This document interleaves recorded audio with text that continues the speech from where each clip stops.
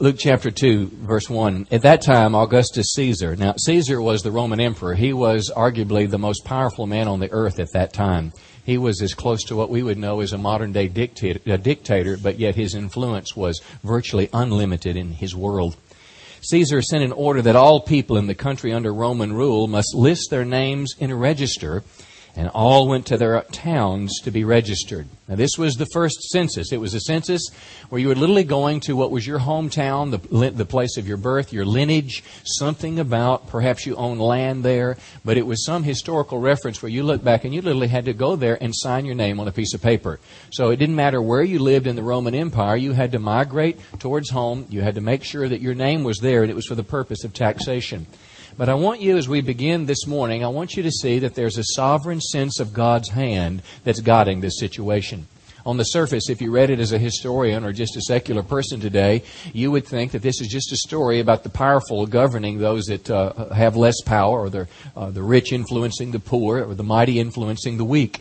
But what it is it's God using this Roman emperor as a chess piece to move Mary to the place that was prophesied 700 years earlier. Now think about that. Micah chapter 5 verse 2, a prophecy predicting where Christ would be born, and God causes the most powerful man on the planet to move Mary and Joseph through what seemed like a political move. It was actually something to foster the kingdom of God. And I want you to know that same God is alive and well working in your life today.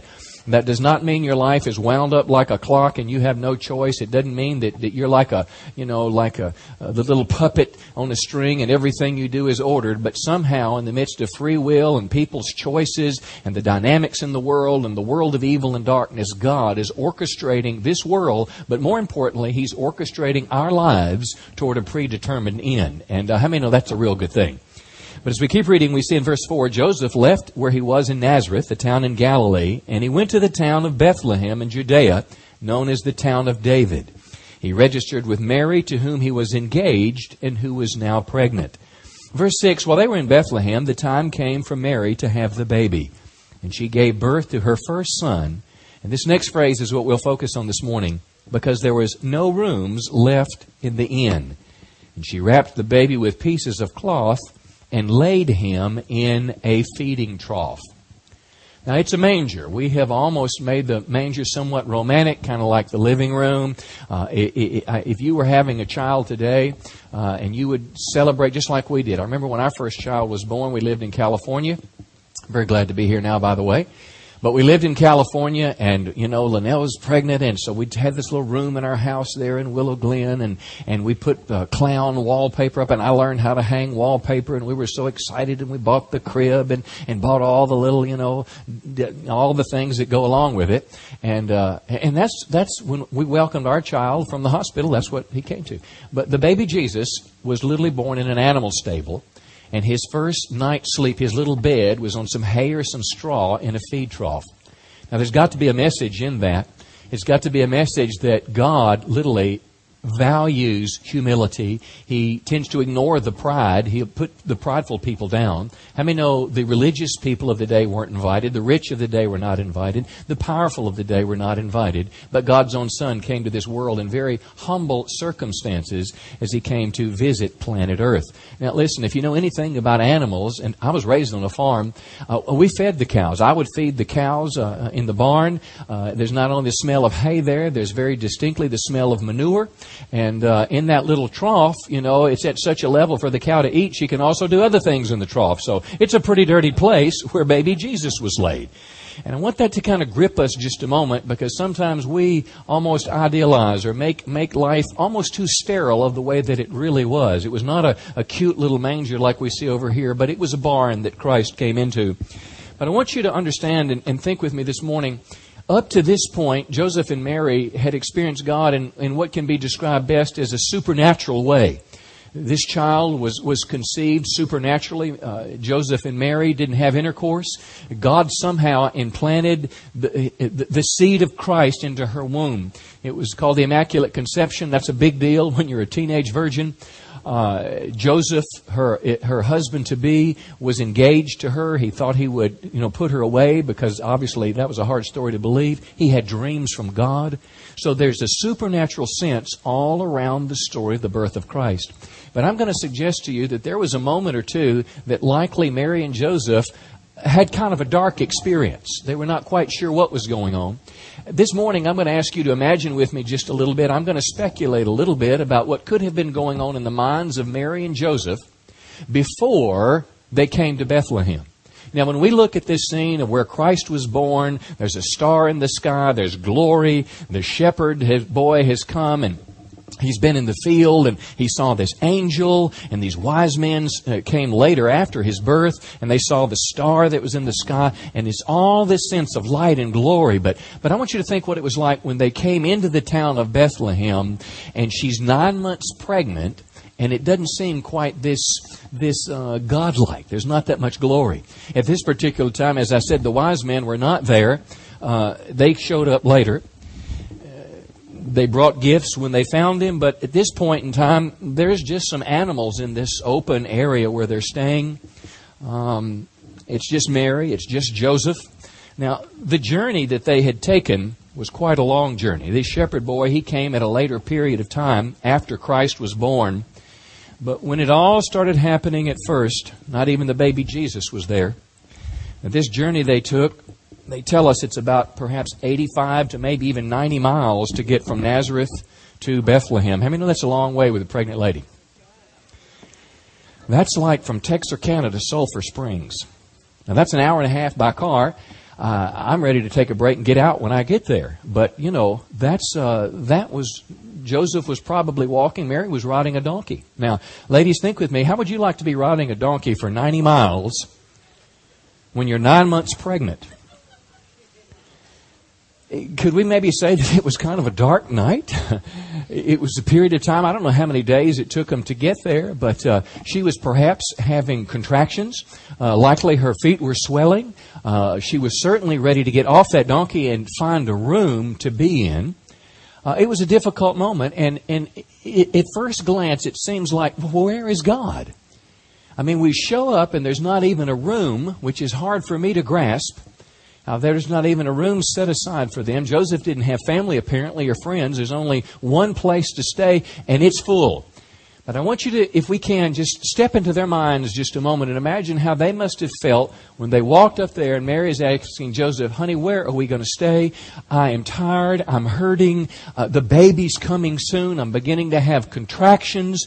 Perhaps her water had broken. I mean, the time for this child is near, but they don't know what they're going to do. Could I suggest to you it was a dark moment in their life?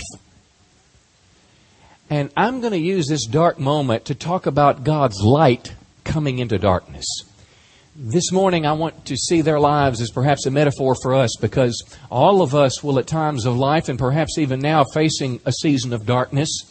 You may have lost a loved one this year or recently around Christmas, and it's not a lot of great memories.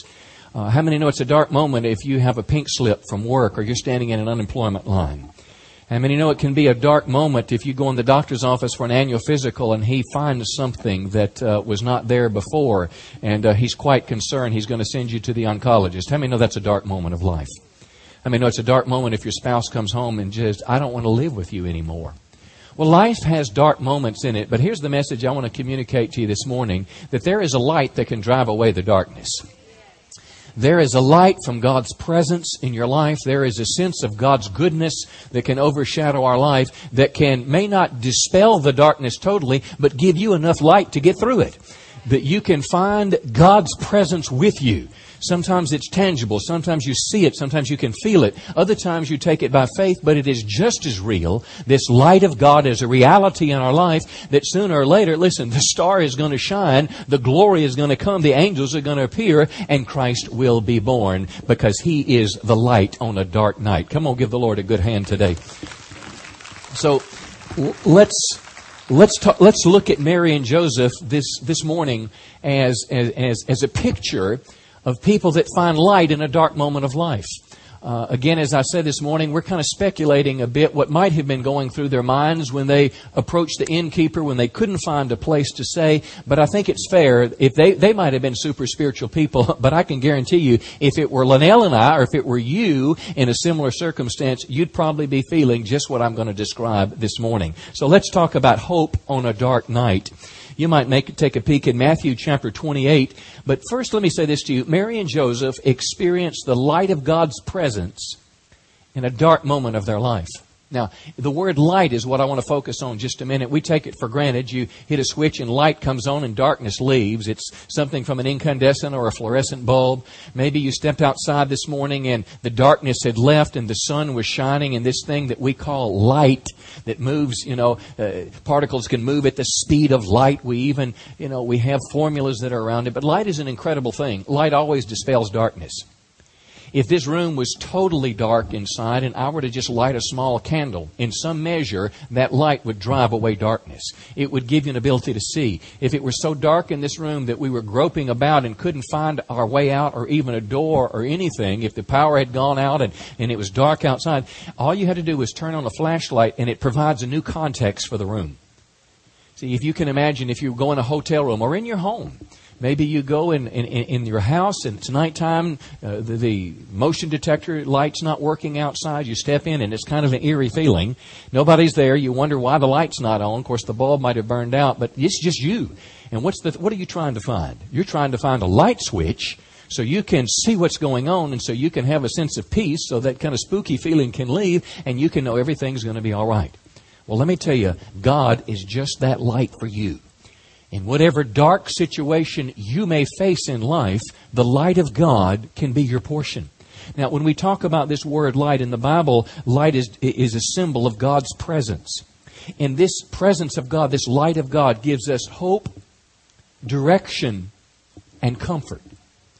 Wherever you are in life, if you're about to be wheeled in a surgery suite, or if you're saying goodbye to your family, about to go in the military, there's some measure of darkness in your world. The presence of God comes as light to you. It can bring you hope. It can bring you a sense of direction, that God will care for you and guide you and comfort you in the most difficult trials we may face. If you have had the unfortunate experience of going to a funeral service this year and you left the graveside and a loved one was laying near, and the last touch that you had on that casket, wanting to be with them, yet the light of God's presence would allow you to say, I will see you later, Mom. Bye-bye. Now, that's a whole lot different way that people can leave a cemetery, and you've perhaps been there. They're holding on to the casket. They don't want to let go. It is such grief. It is such sadness. Now, listen, we still grieve as Christian people, but when you have some light, even the darkness of death has to bow its knee. So Christ is that light. And I want to speak to you about it this morning. The Bible says that God, light is not only a symbol of God's presence, light is closely linked with God. It is a way of communicating spiritual truth. Light always symbolizes good in the Bible. Darkness is depicted as a place of evil, a void. Yet when God's light comes in, it's good. Isaiah 60:19 says, the Lord will be your everlasting. Now, the Lord Himself is a light to us in the darkness of life. But listen to Micah. It's a great scripture. His confidence is expressed in terms of this light. He says, rejoice not over me, my enemy. When I fall, I shall arise. Now, how can you say that if whatever you may be facing, job loss, cancer, or some problem in life, how can you say that when I fall, I will arise? I'll tell you how. When I sit in darkness, the Lord will be a light to me. You see, this Christian faith we embrace is not just theology. It's not just words on a book written by some people a long time ago. It is the living Christ. Jesus did not stay dead. Jesus did not stay in the tomb, but come on, He rose from the grave. And it's like when He came forth, there was a sense of glory. It was a sense of light. See, the glory of God is an expression of the light of God. Even in heaven, the Bible says in the New Jerusalem, there's no need for the sun or the moon to give its light. Why? Because God Himself is the light. He is the glory of our lives. Well, Micah saw this. I may sit in darkness, but the Lord is a light to me. He will bring me forth to the light. I'll behold His deliverance. So that's what we're speaking about today, kind of using what was the potential darkness about the light of God that can come to our lives. Now, I want to give you 3 things that likely they felt, but I can assure you I would feel, and you probably would as well, as they were going to Bethlehem but could not find a place to stay. The first is this: Mary and Joseph may have felt all alone in the darkness of night. Now, the word feeling is key, because how many know our feelings are not always reality? See, just because I feel something doesn't mean that it's true. See, the truth is they were not alone. God was with them in their hour of darkness. When the innkeeper, for whatever reason, but he said, I can give you the barn, and he walked away. They walked in that place with the animals, and they seemed like alone, but they were not alone. God is with them. Listen to what Jesus said in Matthew 28, verse 20. Now, these are some of the last words of Christ in the Gospel of Matthew after He's risen from the dead, given the proclamation to take His word around the world. Jesus said, I will always be with you even until the end of the age. So it's a promise, my friends. Now listen, some of the words in the Bible, I wonder, was this just to the original 12? Was it to the early disciples? But there's other words that seem to have a panorama to every Christian on the ages. This verse seems to capture that. Jesus Christ said, I will never leave you. You go through any valley, I will be with you. Do you know that God Himself was with Daniel when Daniel was lowered down into the lion's den? You remember the story? Here, this guy, he would pray against the edict of man, which could well be coming to America soon. Do you know the only voice that stands against much of the evil in our world today, and much of what America used to call sin, we now are told not only must we tolerate, but we must embrace? The only voice that speaks against things like abortion and same-sex marriage and immoral behavior, the only voice that's there consistently is, guess what? It's the voice of the conservative Christian, the Bible believer. And one day you may experience the wrath of modern-day Caesar. Well, I want to tell you, they may lower you into the lion's den like they did Daniel, but guess who Daniel found in that lion's den? He found the light of God. Shadrach, Meshach, and Abednego. They're going to be thrown into a fiery furnace because of their stand for Christ. Guess what happened? It was the light of God that pushed the darkness out of that place. See, we could keep looking and going. It was not just them, but how about Paul and Silas? They're preaching the gospel in the New Testament. It's a dark day. They're in prison because they helped deliver a young girl from a demon. They threw them in jail. They beat them. And at midnight, what does the Bible say they're doing? They're singing, giving praises to God. And in the midst of the darkness, they had some light in them. And then God showed up with bigger light. An earthquake came. And before you know it, lights are coming on everywhere and people are turning to God. I want to tell you, there is a God that can give you light in the darkness of this world. You may be a Joseph en route to Egypt on a camel's back, but light is still in your heart. You may be a Joseph in Potiphar's prison for doing nothing wrong, but somehow the light of God helps you keep living in an excellent way. I want to tell you, friends, nobody can take that light away. Nobody can turn the switch off. If you're a believer, if you're a follower of Christ, you have a candle that is burning in you that will never burn out. You don't need the ever-ready bunny to keep it going. Come on. You've got something inside. It is the Spirit of God that is alive and it is living in you. See, darkness must leave at the presence of God. And you know what? They probably felt a bit of aloneness. Darkness, let me read you a little email. I read this Wednesday night, but it was so powerful. Haiti, our missionaries there, political unrest. There's just been an election. People are rioting in the streets. You and I know nothing like this. The email said, imagine crowds of thousands of people marching down the road. Thousands in front of your house, your neighborhood. Cannons of tear gas being shot outside of your home to break up the crowd. Money has stopped coming in. Even if they had money, stores are not open. They've been looted. There's a supply container from the States that are there that brought all the Christmas boxes and presents and toys and goodies, but they can't get it off the docks because of the political unrest. Our school is closed. That was the source of much of their income. Our Christmas play is canceled. That was going to be a big outreach, a time of celebration. I may not be able to fly out for Christmas. Why me? The darkness is like so thick you can taste it. And then she says, well, because God loves me so much. Now, I know her. She's not schizophrenic, okay? She's very sane. But what she's trying to say is, in the midst of all this, I still have a candle burning in my heart. In the midst of the darkness all around me, I still know that Christ is the light of the world. I still know that God is in control. I still know that He wouldn't lead me anywhere that He won't sustain me. See, I still know that my God is real and my God is alive. And I still know that God is for me and not against me. And He's entrusted me with the mission that virtually all of us, including myself in this room, would have packed up a long time ago. But something in their life, some way that they were put together and fashioned. And God has entrusted them to be light bearers on that dark nation. Darkness can make us feel like God has forgotten us. Have you ever felt like that? God has forgotten you? Not too many years ago, well, I guess it was 12 years ago, Linnell was pregnant with Rebecca. Oh, not Rebecca, it was before Rebecca. She was probably 6 weeks, maybe 2 months along, and we went in to sonogram, and you know how it goes. They put the little jelly and they're just kind of scoping it out, and the nurse went back and reset the machine, and she did it a second time, and she got this sullen look on her face, and we said, "What's wrong?" She said, I have to let you speak to the doctor. Well, just a couple of minutes, they take us into his office. He's behind his desk, and he tells us that the baby died. Now, look, we're preachers. We're doing our best. We're trying to serve the Lord. We do all the things we know to do, and we sit at home in 2 days and are weeping. You just feel, you ever felt alone like that? We forget sometimes that being a Christian doesn't exempt us from problems.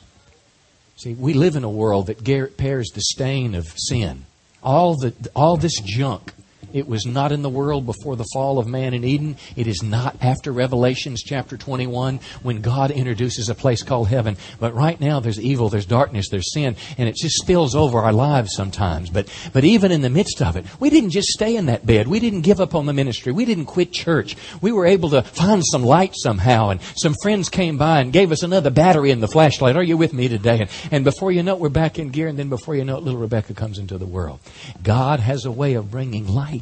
Listen to what He said to the people of God in the Old Testament, Isaiah 49. He writes to the Jewish people, you and I share the same heritage as the people of God because we're adopted into His family as sons and daughters. Listen, Isaiah 49:14. Jerusalem may say, the Lord has deserted us, the Lord has forgotten us. Never. Can a mother forget her nursing child, ladies? Can she feel no love for the child she's born? I know she does, because I watched that mother go down to the prison day after day, year after year, month after month, and that child is 30, 40, 50 years old, but Mama is the only one still going down there. Even if that were possible, I would not forget you. I have written your name, God says, on the palm of my hands. I have written. But you don't understand, Pastor. I've been divorced for 10 years, and don't you know that? I'm telling you, your name is on the palm of His hands. I enjoy a pity party a little while. How about you? Be honest. But sooner or later, come on, you've got to let the light shine. You can keep turning the switch off. God may be trying to turn it on. You can keep turning it off if you want to stay depressed. But I'm telling you, God has not forgotten you. You're not alone. Give Him a big hand this morning. Let me give you a couple more. You might look at Matthew 6. Mary and Joseph may have felt they had needs that were too big to be met. You ever felt like that? There's just some things that you need that are it's just too big for God to do. He doesn't know my bank account. The truth is, no need is too big for God. Let me say it again. No need is too big for God. Now, I'm not telling you you're going to get a super duper bass boat and a double, triple wheelie dually truck to pull it. I'm not telling you that. But what I'm telling you is there's no limitation that you're facing, that if God is involved in the process and you're following God, there's nothing that God can't take care of. There's nothing you're ever going to face where, listen, Joseph and Mary went there. Now, I can't imagine how this unfolded. How in the world they could get there and not have a place to live. I don't know what angel forgot to make the hotel reservation. But here they are, and they don't have, I don't think they had any money. Now, that's not in the Bible. Again, I'm going to speculate a little bit. We don't have to believe me, but I need to borrow a billfold here that has some money in it. Pastor Nick? Come on. I'm not going to keep your money, you bunch of tightwads. I just wanted to use an illustration. I knew a woman had plenty of money. Come on here. Now, here's something I know. I don't care if it's Texarkana, 2010, or if it's Bethlehem, long time ago. You don't have a place to stay, and your wife is going, honey, I need somewhere to lay down. She's probably whacking him at that time. I can tell you this. Let's just pretend they're $100 bills, and she said, okay, I need a place to stay. Whose house is that, Joseph? That's a big house. I don't know who it is, honey. Let's go to the door. Knock, knock, knock. Here. Let me tell you a story. My wife and I came here. God made her pregnant, and we're here to register, and we don't have a place to stay. Can we stay in your house? Bam, shut the door. Knock on the door again. I gave you $100 if we can stay there. That's not enough? I'll give you $200. I'll give you $300. I'll give you $400. Honey! I'll give you $500. I'm telling you, money answers all things, according to Solomon. If Joseph had enough money in his pocket, he could have bought him away in that house. Now, that's just my little speculation there, but here's the point. If for whatever reason the door was closed, but there's no door that will stay closed if God wants you inside the house. There's a promise in Matthew 6:33, friends, that you can embrace. Jesus said in the context of what am I going to do about taking care of tomorrow's needs, Jesus said, if you'll seek first the kingdom of God and His righteousness, which simply means put God's kingdom above everything else in your life. You got to put you second and God first. This does not work if you're, if I can say a Sunday Christian, or if you're just kind of playing God, or if you just want God to do something when you can't do it and then put Him back on the shelf. But if you're sold out to Christ, if you're living what I think is the genuine Christian life, and you're putting God first in your life, He gives you a promise, friend, that I'm going to take care of you. I'll give you food to eat. I'll give you shelter. I'll give you clothes to put on your back. Now, He didn't promise you an HD TV. I'm thrilled if you get one for Christmas. Maybe my friend will give me one too. I won't know what to do with it, but I don't know what... He might not have promised you an HD TV. He might not have promised you even that you're going to get a new car. You may be walking or riding with somebody, but if He wants you to move... See, sometimes God takes things from our life to help us be content, to wean us from the world. Sometimes we miss a meal. Paul the Apostle said he went to bed hungry sometimes. That doesn't negate the Scripture. He didn't die hungry. See, if you don't have anything to put in your mouth that day, go to bed that night and say, Lord, I want to thank You that tomorrow You're going to give me this day my daily bread. You got to have some faith when the door doesn't seem to be open and you don't know what you're going to do. My son's going to school at Fayetteville for a master's degree. And I said, well, in January. I said, we've got a place to live? No. What are you going to do? Not sure.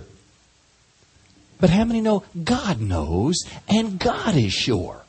So if you keep praying and you're walking in the will of God, you can have confidence that the light of God will drive away the darkness and there's going to be a place for you to put your head at night. Now, it may be in a barn, but if God wants to make a statement with my life through the barn, I say bring it on and I'm going to go to sleep in that barn.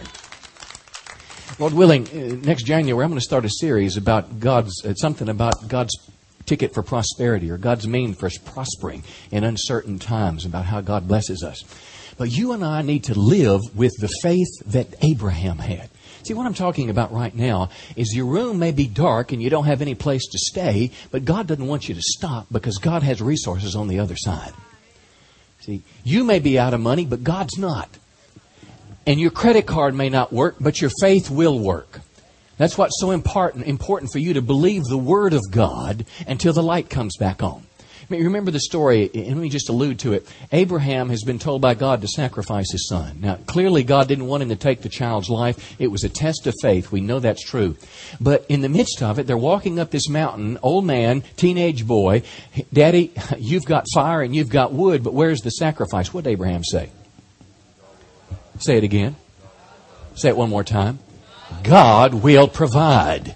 He's got a knife in his hand ready to kill his child, but yet he has faith. He's now become the father of faith. And I'm telling you, my friend, faith will help you move forwards into the darkest night and help you find what God has for you. Don't ever lose your faith.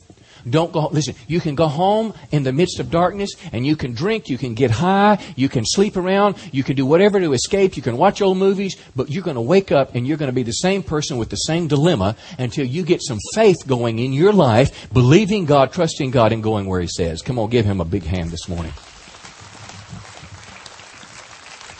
Let me wrap this up. Let me give you one more. And again, I'm speculating a bit, but I think it's pretty fair this morning. If it wasn't in their heart, certainly would be in ours. when you go to this inn, they may have felt on their journey like they were being controlled by people and ignored by God.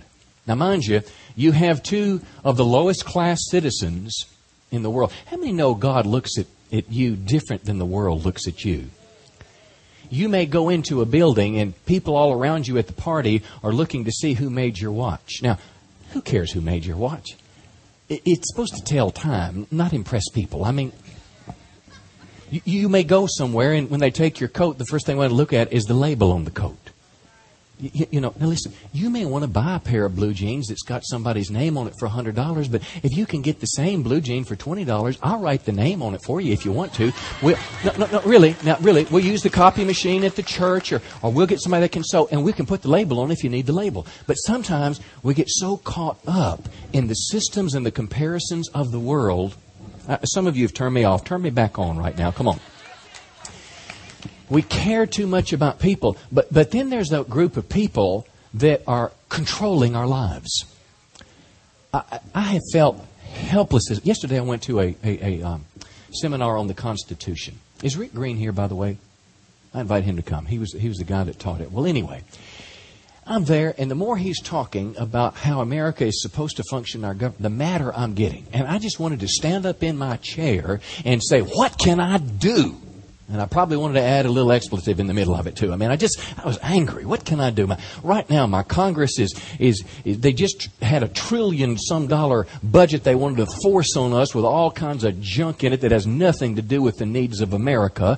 I mean, here we're removing, don't ask, don't tell in the military. We're going to just put amnesty, millions of people buying votes. What else are they doing? There's a treaty to be ratified, and they hadn't done anything in the last 6 months, but now they want to do it all before they get out of office.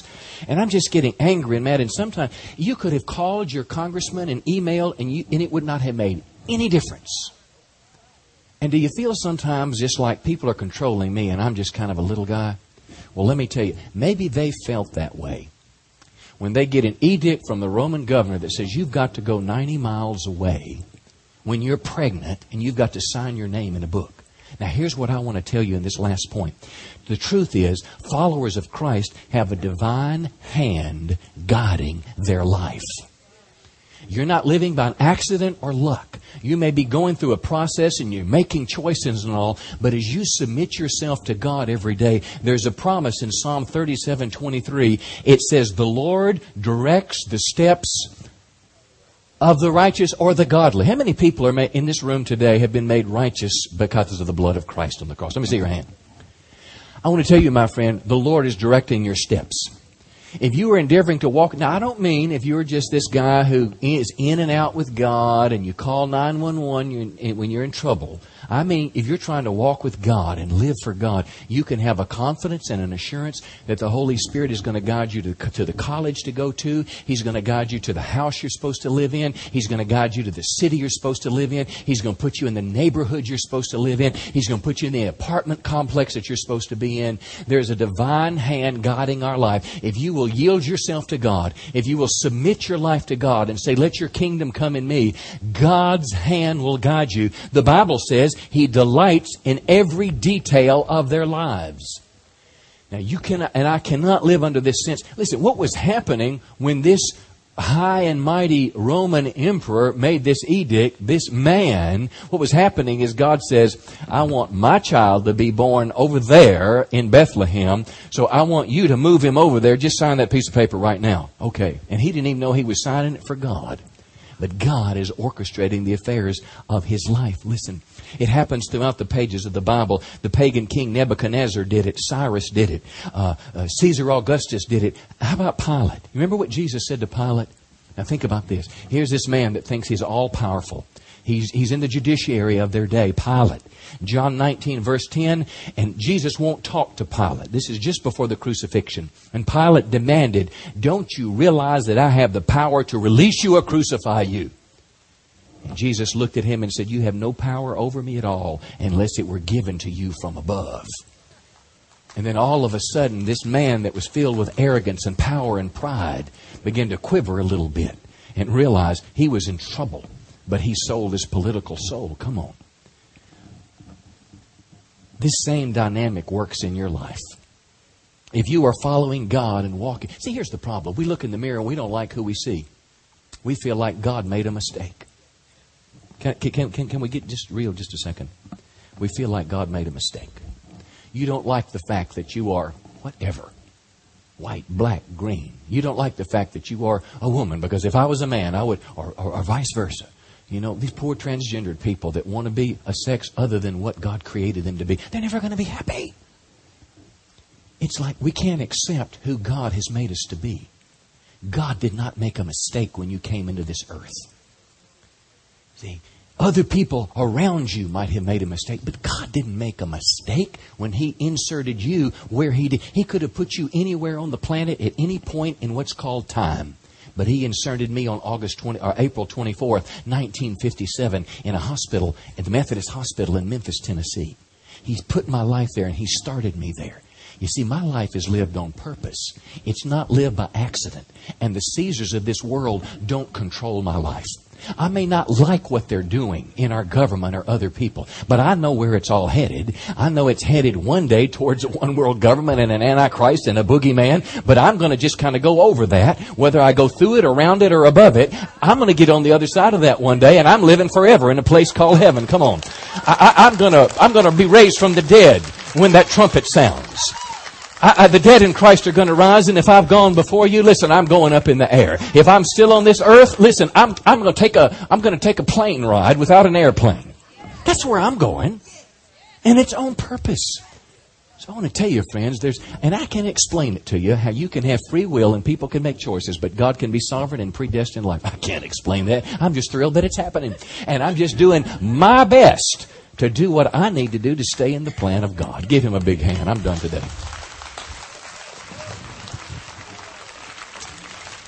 I want to close with arguably the most important scripture of the morning. It's John chapter 8, verse 12. Jesus now, he's in the part of His ministry. He's in His, not many days left on the earth, and He's talking to the people. And Jesus said this amazing word, I am the light of the world. I'm the light of the world, and the person who follows me will never live in darkness, but will have the light that gives life. Can we just read that together? I am the light of the world. The person who follows me will never live in darkness, but will have the light that gives life.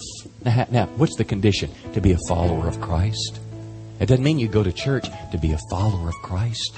Then you have a promise, friend, and you've got a candle that will never be extinguished. You have a flashlight that will never go out. You have a bright shining... Now, you may not always feel it or see it, but it's there because Jesus said, listen, there's light that's there. Not everybody has this, and we're going to close our... Now, I'm going to have a little time of prayer and take off. Merry Christmas. But these next 5 minutes could maybe be arguably the most important 5 minutes of the morning. Not everybody has this light.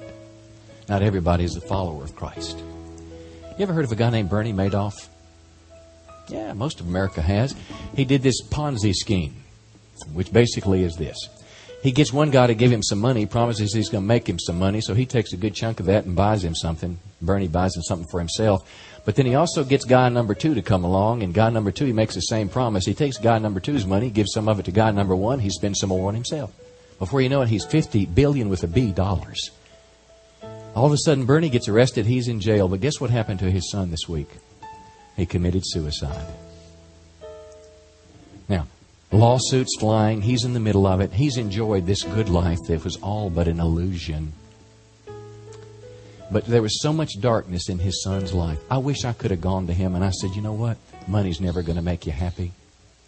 You can have peace at night whether you're sleeping in some hay or whether you're sleeping on the finest mattress in the finest hotel in the world. You can have peace because peace doesn't come from your pillow. Come on, peace comes from your Maker. I wish I could tell him that there's enough light in the world to drive the darkness out. I wish I could have told him there's enough light from Christ that can help you make it through every lawsuit and help you start your life all over if you have to. There's light. But he didn't have it, and he died. People are dying in despair all around us. Sadly, people are living in despair all around us. Christmas is a terrible time for some of us. It's just a lot of pain associated with it. I've tried to give you a little hope today, because hope comes through Christ. It really does, and it's real. And no matter where you are, who you are, what's going on in your world, listen, I've watched it. I've watched a family. How many know that when there's a divorce, it's not just between husband and wife, it's kids, it's everybody else? I've watched people who didn't want the divorce get closer to God and have more peace and more joy than they had when everything was seemed to be going well, because they got a little bit closer to God. And I watched one of the spouses just kind of, just going haywire because they getting farther away from the light, and darkness just confuses things. But I watch the Christian that goes through it, though they don't like it. Now, I'm not saying it's fun. I'm just saying when you're in it, light makes it a whole lot more easier to navigate through the dark house. That light comes from God. I've watched Christians go through bankruptcy. I've watched Christians lose their jobs. I've watched them. I've prayed with them before and after the oncologist appointment. I've gone to cemeteries. And I've seen the light of God in people's lives that help them walk with Christ every step of the way. So I just want to tell you this day, Jesus said, when you follow me, you'll have that light. Don't fight with God. Keep turning the switch off. Let Him turn it on in your life this Christmas season. Let's pray. I wonder now what the Holy Spirit may have said to you this morning. What is He saying to you right now? Do you have some of this alone feeling? Do you struggle with not having enough resources? Do you feel like other people are controlling your life? Maybe some small measure, something I said would be a door where the light of God can come to you. I just prophesy that light today is driving away darkness from all of our lives. That whatever we struggle with in the depths of our soul will be driven away by the marvelous light of God. Holy Spirit, come to each one here, young and old, every one of us. Let your light come. Let your presence be in our homes Christmas season. Mondays and Tuesdays and Sundays. We welcome you. My time's up. Look at me just a second. We want to close with prayer, and here's how we're going to do it. In just a second, we're going to sing a chorus through, sing it together one time, and then you'll be free to go. And when you stand, just come down. We'll pray for anything, because here's what I know. I know everybody needs prayer. Last night, the service, I had something bother me, and I reached over to my wife, and she took me by the hand. She prayed for me.